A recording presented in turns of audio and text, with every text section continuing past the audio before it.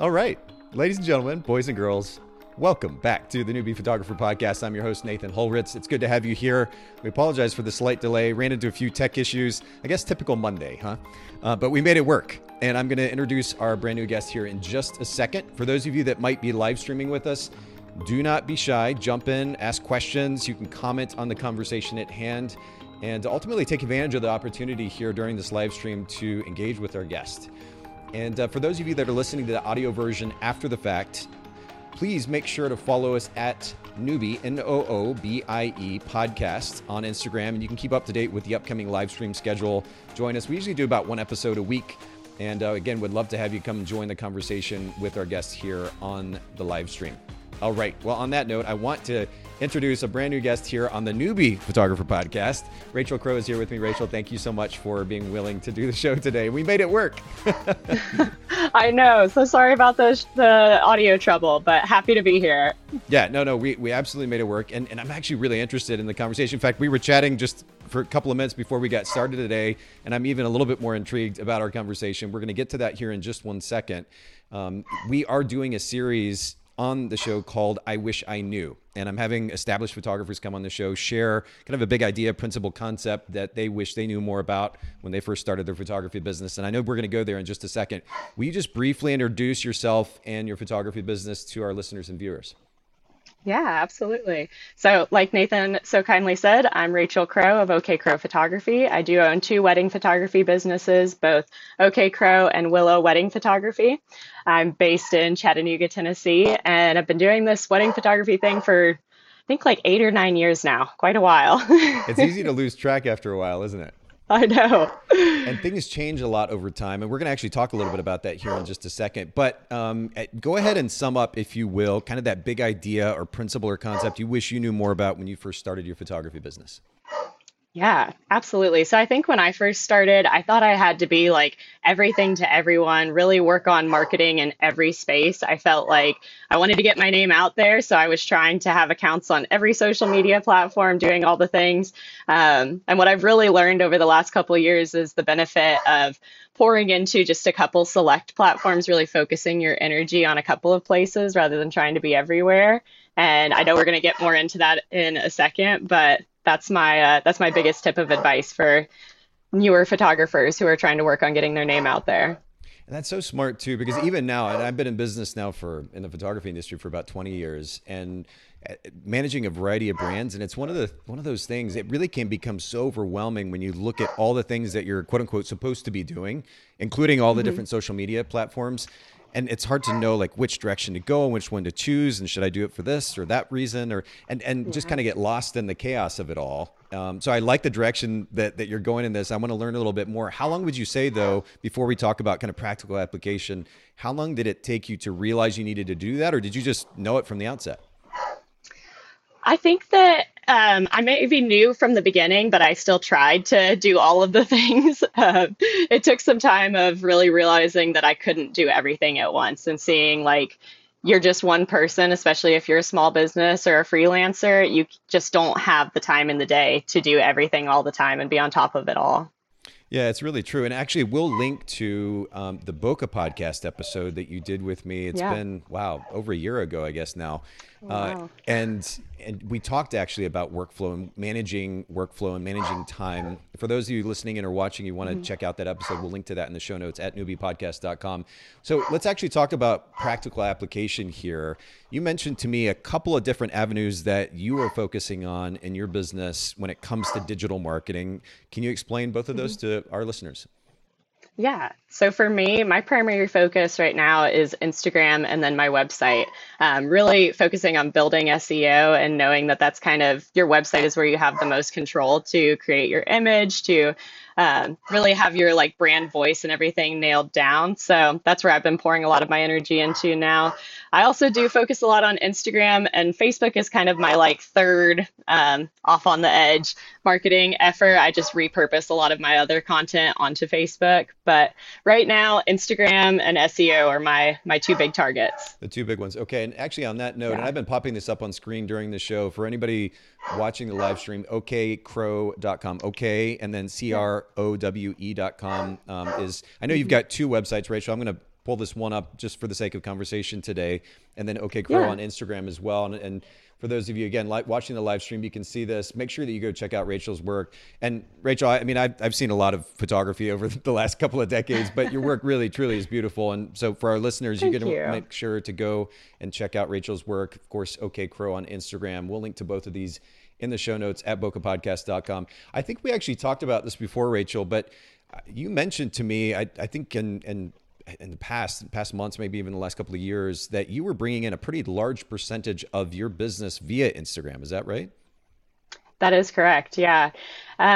It slowed down a little bit more as I've started to refocus my efforts towards SEO and more focusing on blogging and website and everything. But Instagram has kind of been my primary platform for most of the time that I've been in business. And it's been super helpful. It's just the shareability and being able to tag your clients, having them share your work. I think all of that really plays into making it a very successful platform, especially for a visual artist like we are.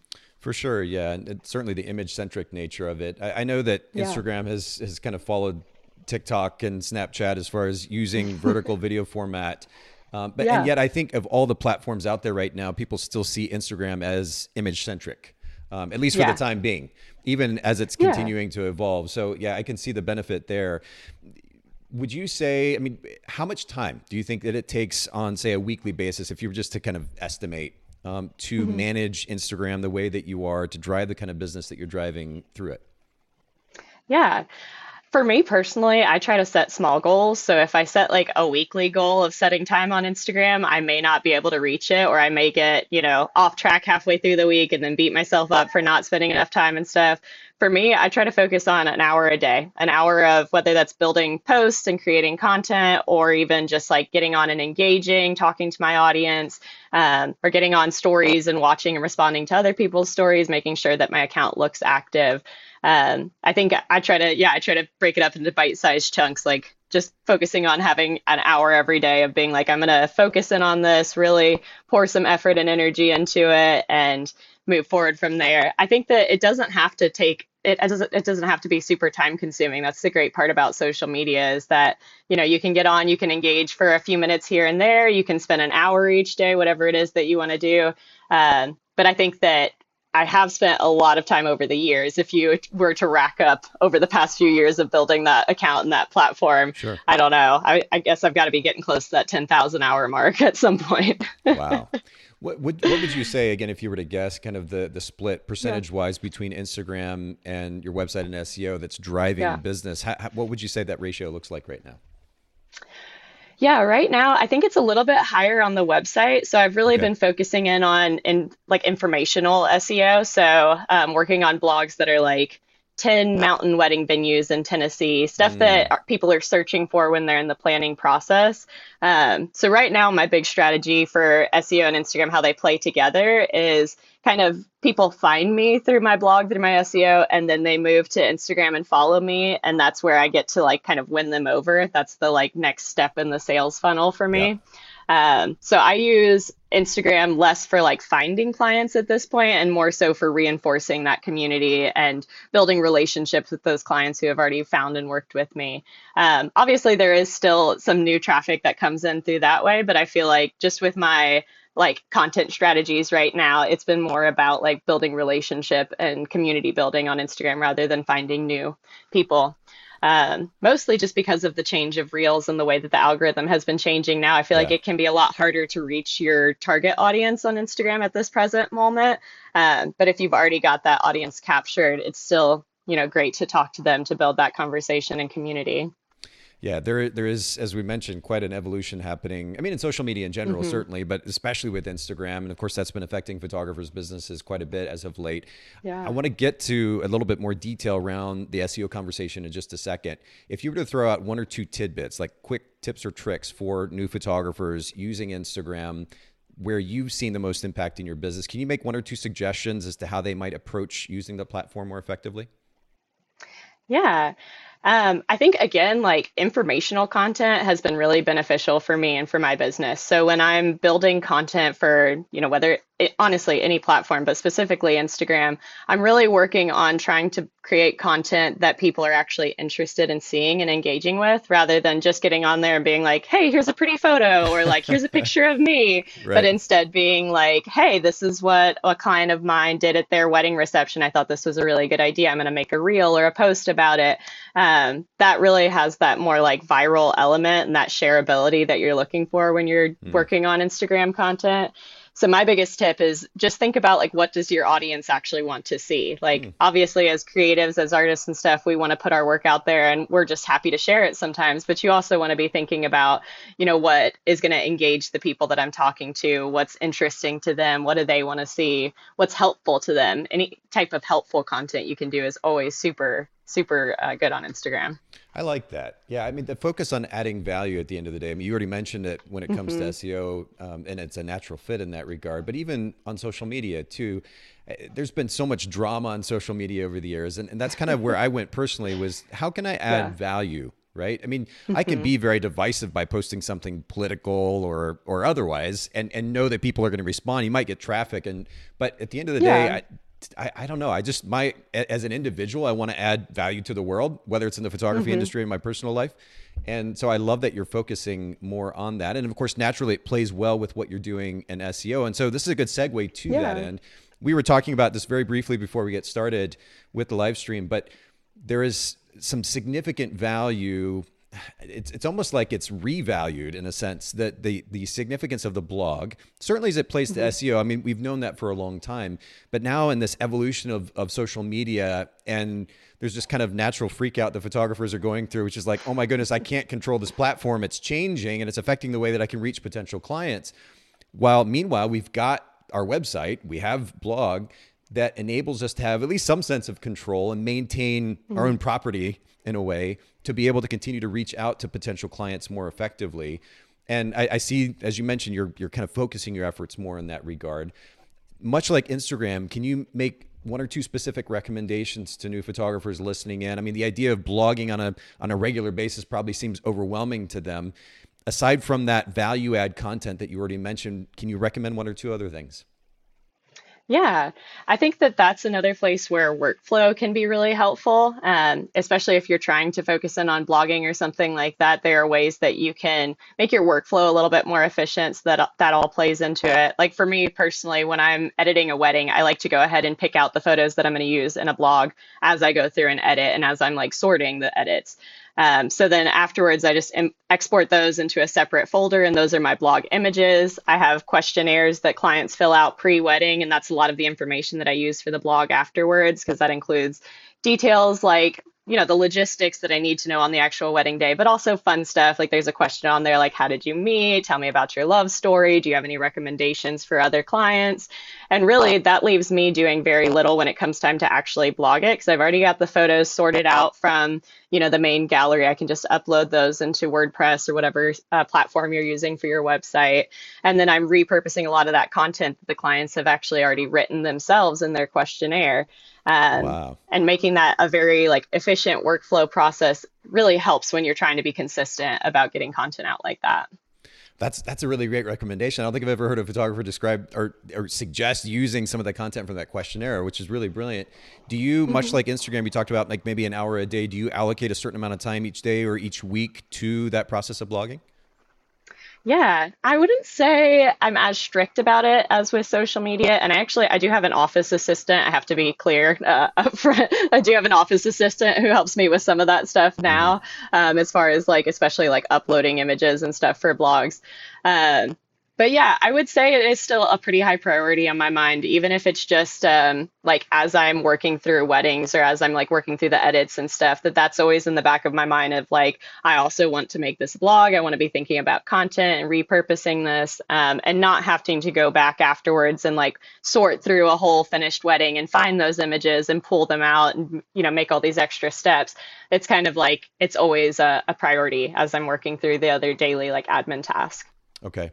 And does that, I know this is a whole topic in and of itself, but maybe just Yeah. briefly, working with an assistant there in your office and kind of delegating that process, or at least part of the process of blogging to your assistant, do you have any recommendations for how to go about delegating that process? Because I'm sure for a new photographer, I mean, I know that you would kind of ultimately advise new photographers all day long to learn to delegate so that you can create more freedom, more flexibility. Again, we talked about that in the Boca podcast episode quite a bit, but it's also, again, another thing that can be quite overwhelming for a new photographer is like, how in the world would I even delegate something like that to somebody else?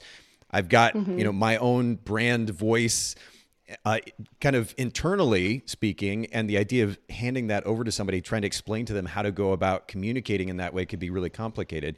What are your thoughts? Yeah.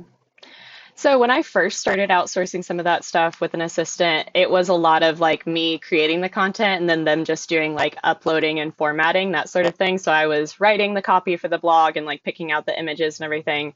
Now that I have been working with this person for a while, they have a little bit more responsibility. And sometimes I'll let them, like, depending on the topic or depending on the wedding. So if we're working on a more informational blog where it's just like, 5 river or wedding venues next to a river in Tennessee, I might let them write that one if I'm busy that week, because that's a little bit more like generic. Whereas if Sure. it's one that's like got more of the story and the personal notes and everything, we collaborate a little bit more, where it's like, I may write the whole blog. I might write just a section. If they write it completely, then I always go through it and read it and proof check. And like kind of sometimes I'll go through and make little edits that don't quite sound like me, or change a word here and there before it's uploaded in public. So it's a lot of review, I would say, when you're Okay. working with someone else and trying to make sure they're getting your brand voice and everything correct. Review. And you also mentioned something interesting, which is that those more generic style of posts, which are more about the SEO than the voice, then it would be a lot easier to hand that over. That makes sense. Just one Yeah. last question for you. And I know some of these talking points, like we could spend a lot longer on it, but this is a shorter format podcast. So I do have one last Yeah. question for you. Uh, it, this idea of focusing on 1, 2, maybe 3 at the most different platforms to focus our marketing efforts on totally makes sense. Again, we have so many different things to juggle as business owners, especially new photography business owners. It totally makes sense. And I think it will be encouraging ultimately to new photographers. They're like, okay, fine. I don't have to be on all 68 different social media platforms out there, right? Yeah. But I guess the question at the end of the day is, how do you go about making the decision about which platform to focus on? What did that look like for you? How did you actually, like, what were the filters through which you made those decisions?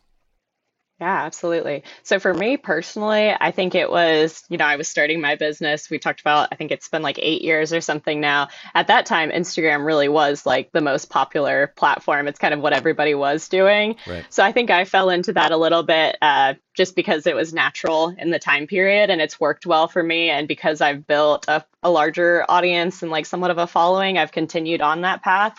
But I have seen some photographers who really enjoy like, being in front of a camera. They really enjoy the personality aspect and they've had great success on TikTok. I've seen some who have done really well on Pinterest. I think it can be a little bit of like a trial and error and seeing what works well for your workflows, for your personality, for your business and who you're trying to reach.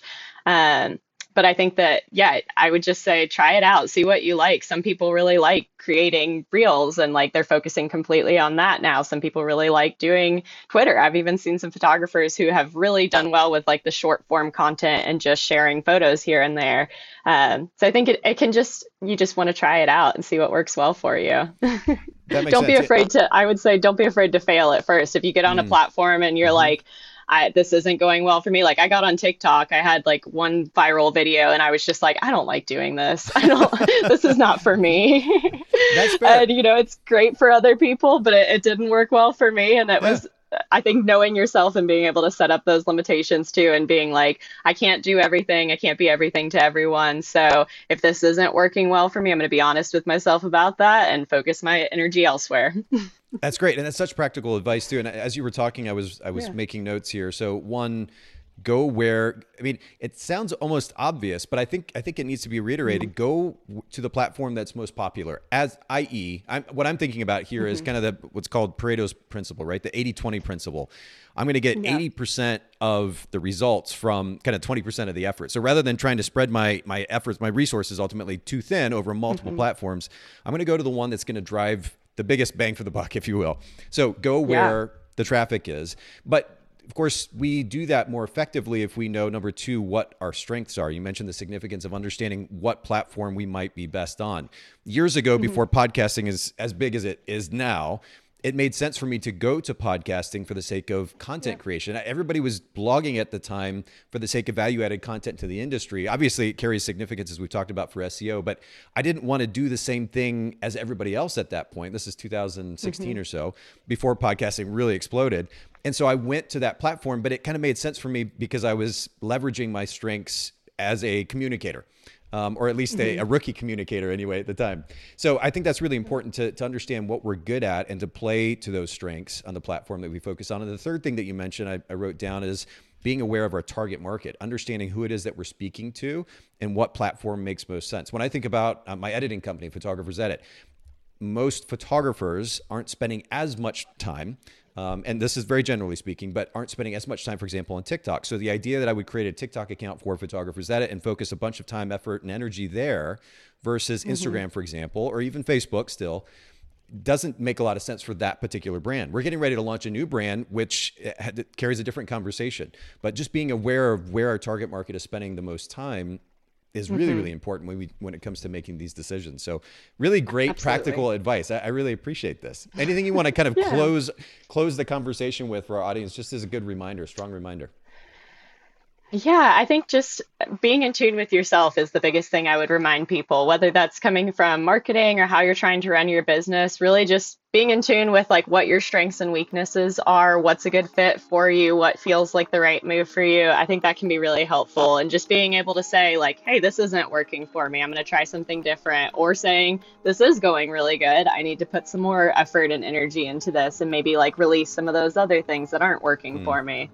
That would just be my biggest piece of advice. Man, and I do love that. I have to comment, like the fact that you did go to TikTok, it's the natural thing to do. We know it's trending. And then realize, hey, you know what, this isn't a good fit. You can make that decision intelligently because you know your strengths and you also know your target market, who you're speaking to, and what played really well for your business model. And I think that's a great, again, practical reminder for all of our listeners. Thank you so much for being willing to do the show today. Everybody listening and watching, make sure that you go to okcrowe.com. We're going to post that here, of course, on the screen. And then follow Rachael on okcrowe, at okcrowe, on Instagram. And you can see what she's up to, including that value-added content she was talking about. Thanks again, Rachael, for doing the show. Really appreciate it. Yeah, absolutely. Happy to be here. Thanks for having me.